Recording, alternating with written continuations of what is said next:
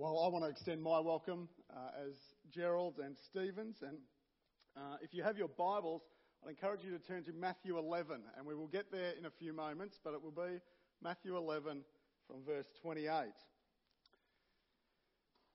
Now, in the middle of last year, I came across an article, an article or a story really that talked about a piece of artwork being restored. And the owner had commissioned these so-called professionals to restore this painting, the Immaculate Conception, which is by all reports a rather historic painting. And so commissioned them to do this job, to do this restoration, and paid them handsomely to do it. And because they were amateurs, though, these restorers completely botched the job. And they botched it so much that not only was it terrible the first time, they tried to fix it and made it even worse the second time. Let's have a look at what happened. The one on the left is the original, and the two others are first and second tries. What a disaster, eh? Now, the owner wasn't too happy about that, but the owner had commissioned them, and the result was terrible. And I imagine, or we are familiar with the idea of commissioning someone to do a job. Commissioning is all very common. And we pay for services that we're unable to do or that we don't want to do ourselves. Perhaps we commission someone to do them. In the world of artwork, people get commissioned to do sculptures and paintings. A luthier is commissioned to repair or build guitars, of which we have someone of that expertise in our congregation I won't point out. But the government also commissions large projects, don't they? And we might get paid by commission as well. And so this idea of commission is not unfamiliar to us. It is about giving someone a job to do, giving someone a task to do. They will be rewarded for that. And as you can see, this commission here, well, the restoration didn't quite go to plan. But over the last few weeks, we have been exploring this theme, the road to restoration, across Easter and now here finally today. Unlike, though, the amateur restorers that we just saw there, we've been following the true restorer, Jesus Christ. And we've been following it by beginning at the arrival of Jesus from Bethany into Jerusalem the week before the Easter events. We heard about the cost that Jesus went through on Good Friday for the sake of our restoration, what Christ has done for us. On Easter Sunday, we heard about the fulfillment of his resurrection, what he had done for us and resulting in the resurrection. And then last week, Wally outlined a number of proofs of the resurrection. And this morning, we're going to look at this theme, the road to restoration, but in the context of the commission that Christ gives us. We'll conclude our series and lead into another one starting next week, probably really expanding this theme of commission. But the commission of Christ here is one who gives his followers, his disciples, a task to fulfill, a promise that we will fulfill it. As followers of Jesus, we have been commissioned by Christ. The commission of Christ can be found in a number of places in your Bible. You may be familiar with the famous Great Commission of Matthew 28, 16 to 20. Therefore go and make disciples of all nations, baptizing them in the name of the Father and of the Son and of the Holy Spirit, and teaching them to obey everything that I have commanded you. Surely I am with you always to the very end of the age. You may be very familiar with that commission. As we were exploring the book of Acts earlier in this year, we came across the commission from chapter 1, verses 6 to 8.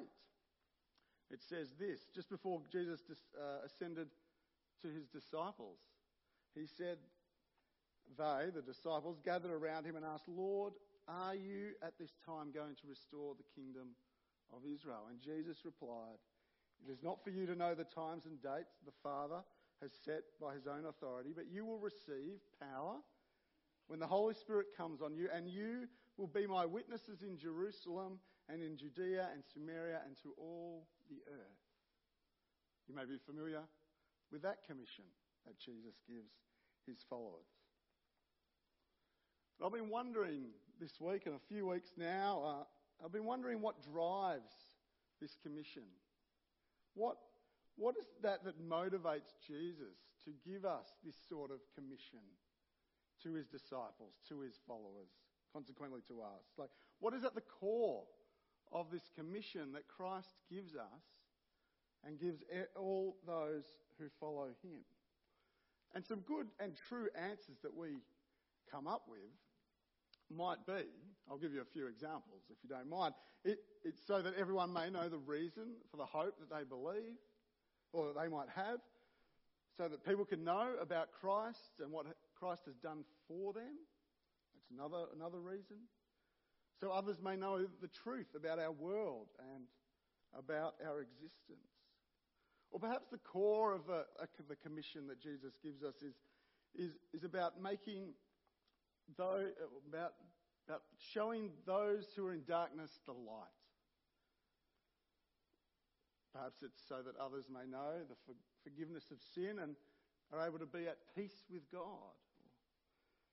Or simply it may be a commission to give us something to do, like to be obedient, to do something out of duty, perhaps. I'm sure we could come up with more. I'm sure we could. And I want to suggest, though, this morning that the commission that Christ gives us actually comes from the heart of Christ. Something we've been singing about, actually. The heart of Christ. At the core of the commission that Jesus gives us is Christ's heart. And so we're going to spend a little bit of time looking at the heart of Christ this morning, rather than these passages about the commission, because I think it will give us a greater understanding of the heart of Christ and a greater understanding of the commission that he has given for us and to us. And as we're drawn to the heart of Christ, we might be drawn to the commission that he's actually given us as well. The commission given to the disciples, to his followers, I think is driven by this heart that Christ has. The more we know of Christ's heart, the more we are able to know and understand and appreciate the commission then that he gives us. It doesn't, I don't think, diminish any of the true or good answers that I just outlined or shared just briefly there. But it goes to a deeper level. It gives us a perspective that goes deeper than what we might do, but actually touches on why we might be part of the commission that Christ gives us. So perhaps I've given myself a weighty task this morning, but we'll see how we go. So what of the heart of Christ then? In the 4 accounts of Jesus' life, in Matthew, Mark, Luke and John, that is 89 chapters of Scripture, there is only one place where Jesus tells us about his own heart. Only one place in the 4 Gospels where we learn of Christ's heart. In all of Christ's teaching, in all of these 4 Gospels, we read of his birth. We read of his ministry, of the disciples that he calls to follow him. We read or are told of his travels and told the way in which he prays. We read of the lengthy speeches and objections by those who are listening to Jesus and his words in his lifetime. We learn the way in which he understood himself, the way in which he fulfilled the Old Testament. We also learn through these accounts the death and resurrection of Jesus. But only one place do we hear Jesus open up about his own heart. And that is in Matthew 11, which I asked you to turn to before. Matthew 11, verses 28 to 30. You can follow along with me. It says this: "Come to me, all you who are weary and burdened, and I will give you rest. Take my yoke upon you and learn from me, for I am gentle and lowly in heart, and you will find rest for your souls. For my yoke is easy and my burden is light.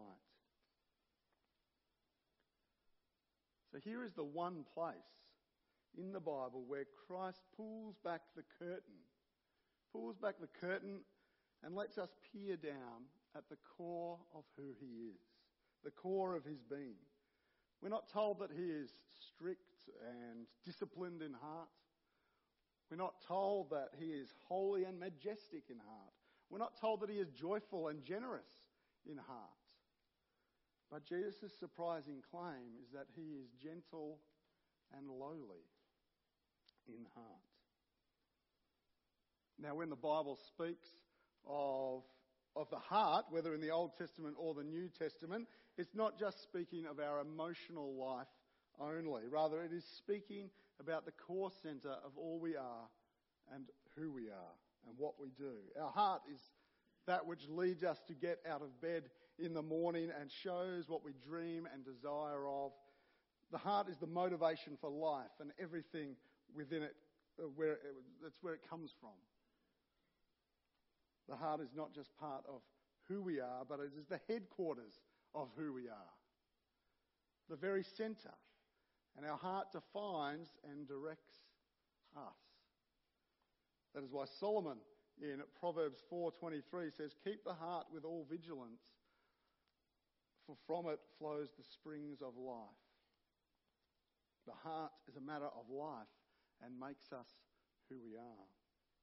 So when Jesus tells us that what motivates him most deeply, that what is most true of him, that what is at the very centre, at the very core of his being, we find these words, gentle and lowly. Who could have thought up such a saviour?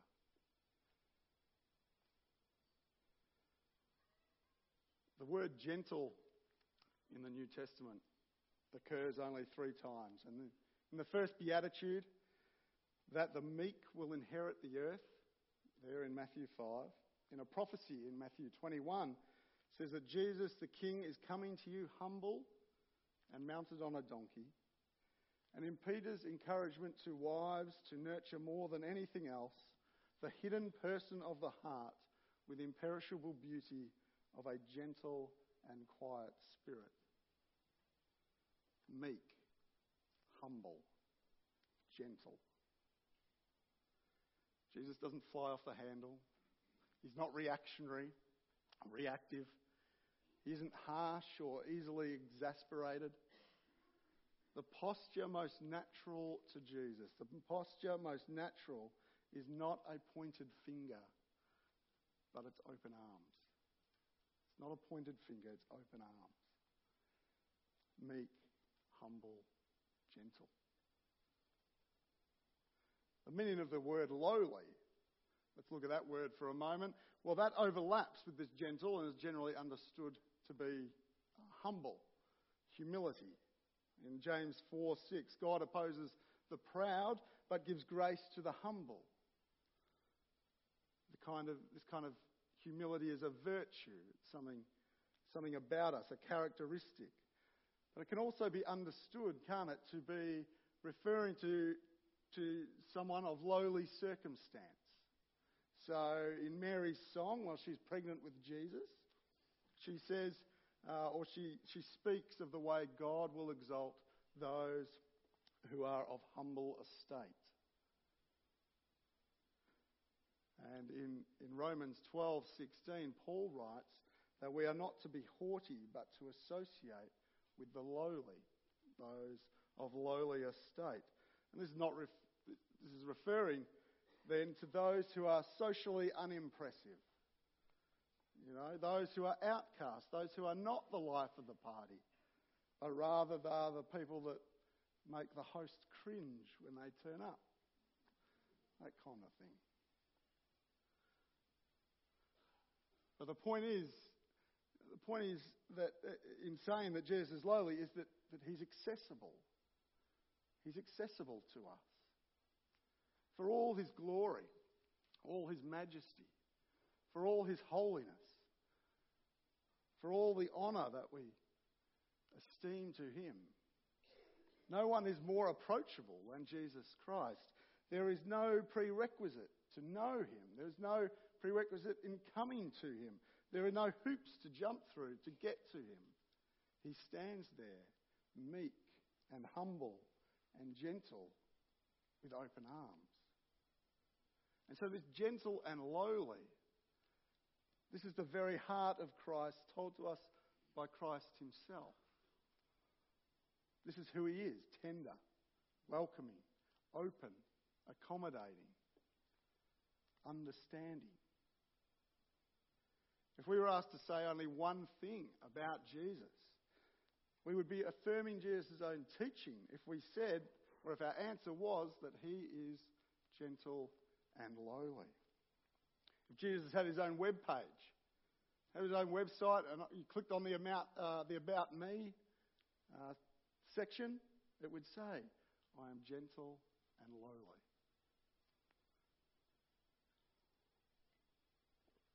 Gentle and lowly in heart.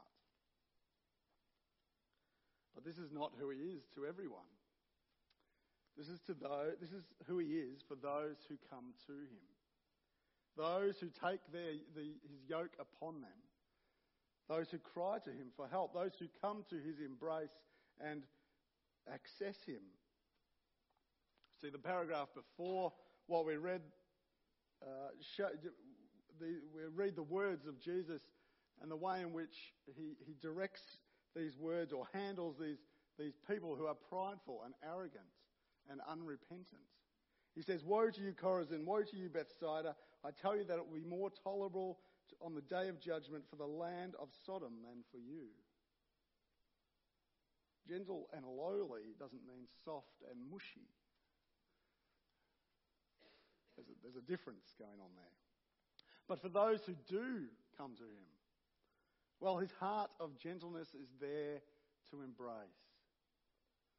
It is not overcome by the sins or the anxieties, by the pains and the insecurities and the failures we may feel.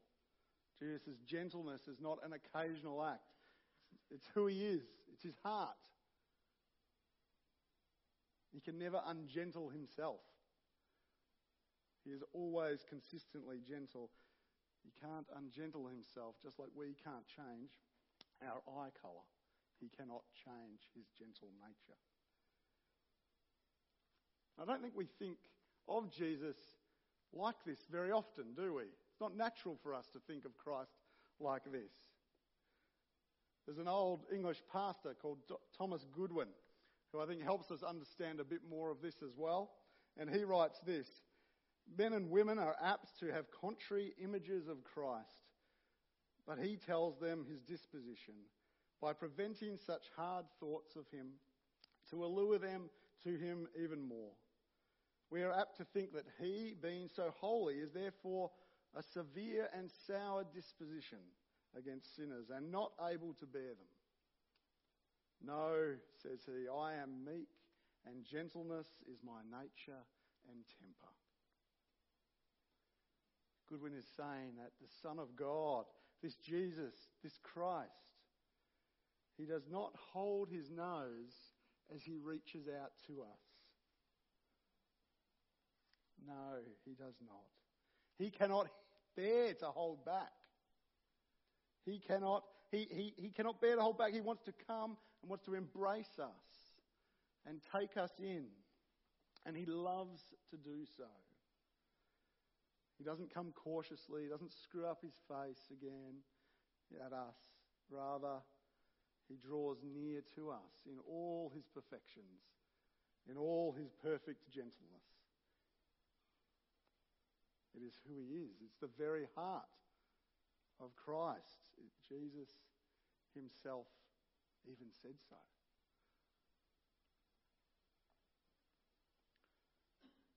So because this is his heart,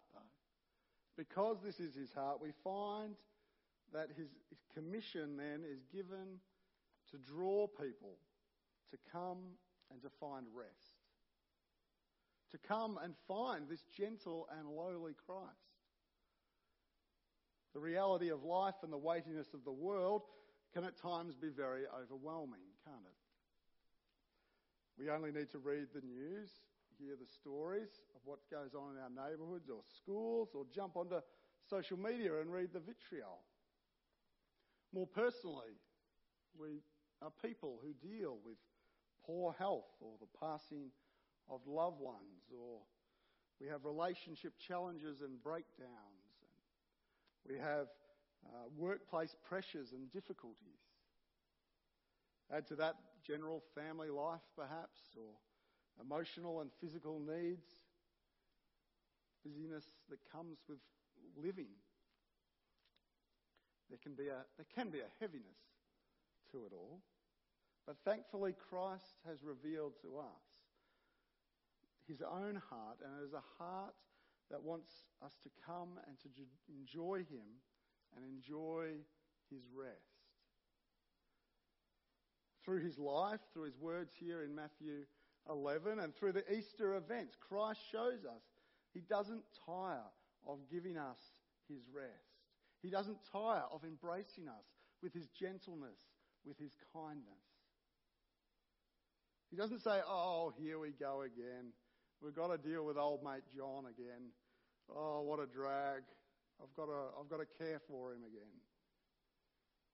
No, he loves it. He loves dealing with John. He loves dealing with you. He loves dealing with all of us. He loves it and he wants it. And he wants us to come to him. It is his heart. And so the commission that he's given to us rightfully results in those things that I listed before, rightfully results in people understanding true love and true hope. Reveals what Christ has done for them and about the truth of this world. It reveals to us and shows us forgiveness of sin for us and peace with God in our own hearts. It provides us with access to God. And we can experience him in this life and in the life to come. We are given all that. It rightfully results in that, this commission. But all of this is achieved through the death and resurrection, and it is that shows the extent of his heart as well.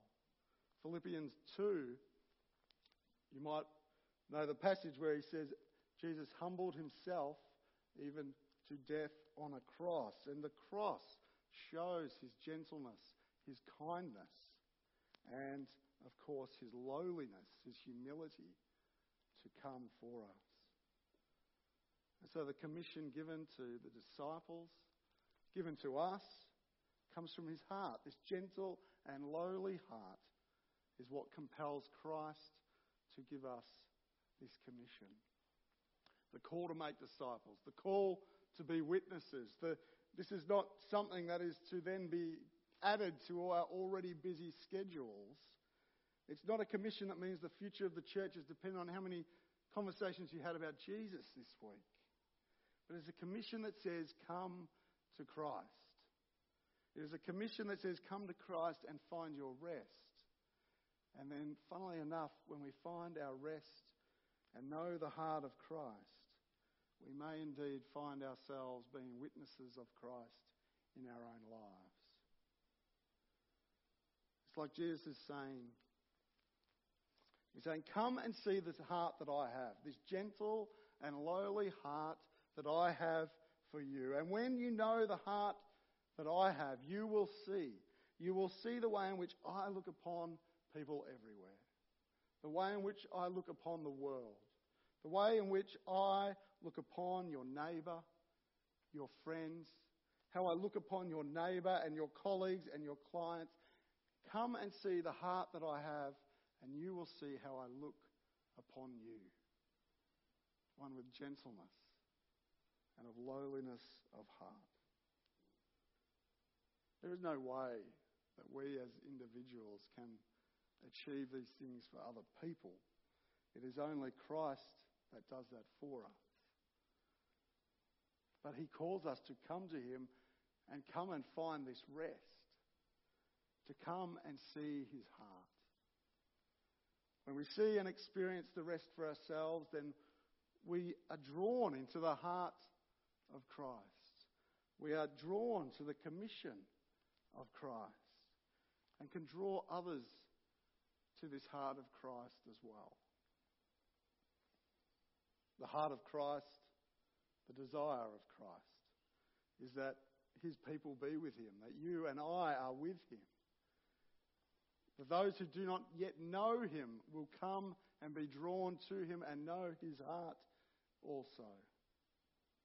That tribes and nations across the world will know this Christ, for his heart and desire is for them. And so the commission that is given to his disciples and given to the followers of Jesus, that is given to us, comes from the heart of Christ. It is a commission that we participate in when we are drawn to that heart that is gentle, that heart that is lowly, that heart that we can come to. Let's pray. Heavenly Father, we thank you for your Son Jesus, and we thank you that we may come to you and find rest in you. But into finding that rest, we see that the heart of Christ is all gentleness and kindness and humility and lowliness. And Lord, you want to embrace us. You want to be alongside us. And so, Lord, as we sing our final song, may we understand and appreciate more of who you are, because we understand now more of your heart and the heart that you have for us and this world.